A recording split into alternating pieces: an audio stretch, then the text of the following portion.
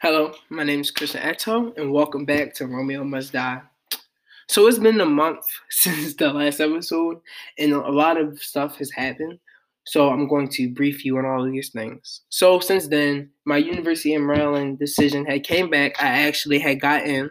So then I was able to strategically start planning my top three schools that I will most likely be attending in the fall of 2021, which are Towson University, which are out of Towson University, Morgan State University, or University of Maryland College Park. And I'm very honored to even be admitted to any one of these institutions or all of these institutions collectively, and to have the choice to go to one of them to further my education is just a great feeling.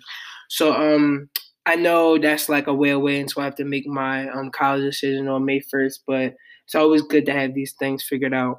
And also I finished my first semester strong, so I'm very confident about that. I feel like I'm really ready for the college transition, and I feel like I really know what I want to do in my first year and get out of my first year and stuff like that. And I know that I'm interested in any institution that I go into, in getting admitted into the honors college or being able to further my education to the farthest extent, because that's something that I don't take lightly. So yeah.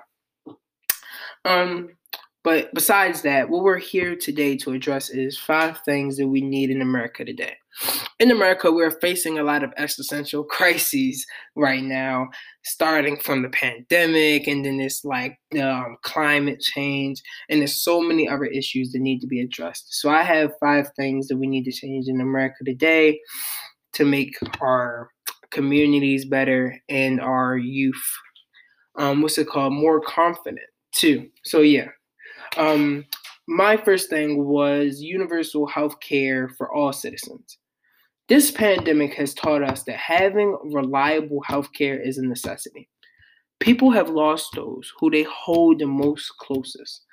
They will not be able to pay for a large amount of therapists and stuff like that, or be able to come out of pocket to pay for insurance all the time and stuff like that. Some people are unemployed right now. So it's very important that our government sees the need for our people to have universal health care so that they can go see a therapist when they want to talk about their emotions and feelings. My bad, the Alexa's going off. So they can talk about their emotions and feelings with no expense, without fear of having to be like, oh, wow, I'm going to have to pay this $200 or $100 or however much it might cost. And the notion that a person in the richest country in the world can be left to die because they don't have money for health care is egregious.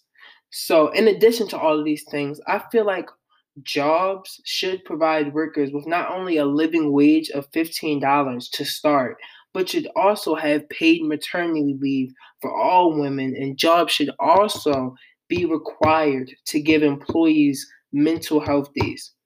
You know, when this pandemic started and stuff like that, mental health was a thing that was lackadaisically talked about and stuff like that, or it was brushed to the side. Right now, this is something that needs to be addressed. People are isolated from their families. They need time to heal. They need time to adjust to this daunting time. They need time to even fathom living life with a loved one that they have lost during this pandemic. And I feel like the reason why people bash the idea of universal health care is because they're scared to lose their private insurance and their privilege. Doctors give Doctors sometimes give people with private insurance and more money better treatment. You know what I mean? So individuals are scared of using their private insurance and scared of losing a privilege that they should have never had in the first place. How does a dollar value determine the value of a person's life? So I feel like making universal health care is an essential first step in ending this bias system that has crippled so many people and that has hindered so many of us. So I feel like doctors will have to give the same treatment to each patient. Doctors should have to give the same exact treatment to each patient. You know what I mean? And secondly, we need to cancel student debt and work towards making college free for all citizens. The student loan crisis is egregious. How are we expected to go to college to pursue our dreams if we're swamped with an excessive amount of debt that is crippling? Listen to this. In America, the land of the free, the richest country in the world, people are being deterred from their childhood dreams because of the student loan crisis that has hindered them and oppressed so many brilliant minds. Third, I feel as though we need to work relentlessly on criminal justice reform. We should not live in a world where we still use egregious tactics such as the death penalty. It is unjust that our government has the ability to strip a person of their life for any reason. This is not a dictatorship. We are in a democracy. I feel as though the crimes in Baltimore are most times crimes of necessity. In Baltimore, we lack adequate resources in our schools, recreational centers, libraries, so our youth struggle to find outlets to express themselves, thus making them out of touch with their emotions. And since all of these emotions are bottled up on top of struggling in poverty, not being able to make means, not being able to make ends meet, not even being able to have money or to have normal things or essential things in some people's lives. The youth are going to lash out and find a means to make this money. And is that their fault? It is not. It's our government's and our society's fault for allowing our youth to slip through the cracks and not preparing them adequately for a life, for this life. You know what I mean? And now, fourthly, I feel as though we have to put before I even get into that point, we need to put resources in our communities. That is step one. We need to reallocate funds to make sure our students are getting an amazing education and have the opportunity to explore their diversified interests. Each one of these children has the unique potential to achieve a plethora of things. Each one of our lives should be regarded with value. We are more than a number. Fourthly, I feel as though we need to end evictions and work to create new jobs. People have lost their jobs, friends, and families due to this pandemic, so to strip them of their homes and leave them with nothing is unacceptable. We are not doing our citizens any favor during this daunting time. And I'm not saying that landlords shouldn't be paid, but I'm saying that there should be a program in place to mutually benefit both parties. People cannot be homeless during this time. It is simply unfathomable to think that a person would be able to just do this alone. You know what I mean? It's very hard for all of us. As I said previously, people are facing unemployment. It is extremely hard to make ends meet right now. So yeah. And lastly, I wanted to discuss on how we need to reshape our curriculum. We need to make our curriculum more engaging and more modern so that our students are adequately prepared for the real world.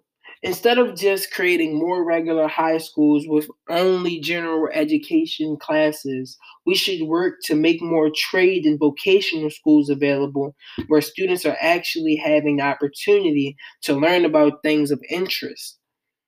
This then will build the student. Then we should go about learning the student, learning their interests, and then building their curriculum around that student's interest or that student's selected trade, right?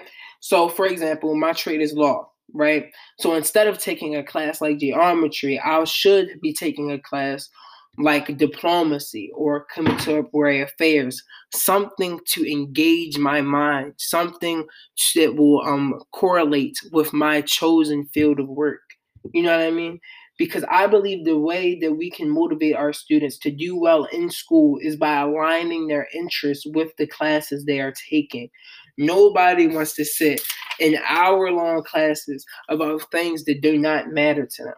And I also feel as though we need to implement an African American history curriculum in Baltimore City schools because it is egregious that our population is 70% African American. Our student population is exactly 76% African American. And some of our students grow up not learning anything about their enriching and amazing history.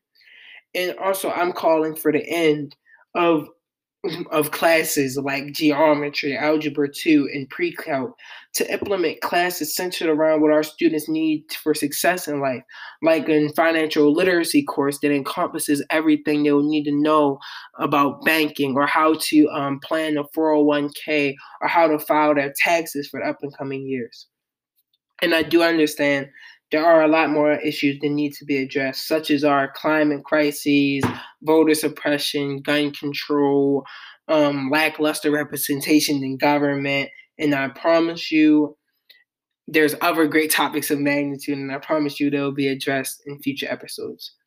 So I just wanted to thank all of you for your time. I know this was like a quicker episode, or it may have not been, but I don't really know. This week's quote is by Drake, honestly, I think it is. He said, "Hope for the best, expect the worst. Life is a play. We're all unrehearsed." And that's just a quote that I've been, using for a long time and dwelling on and stuff like that. And something I really hold near and dear to me. So, yeah, thank you so much, and I'll see you next time.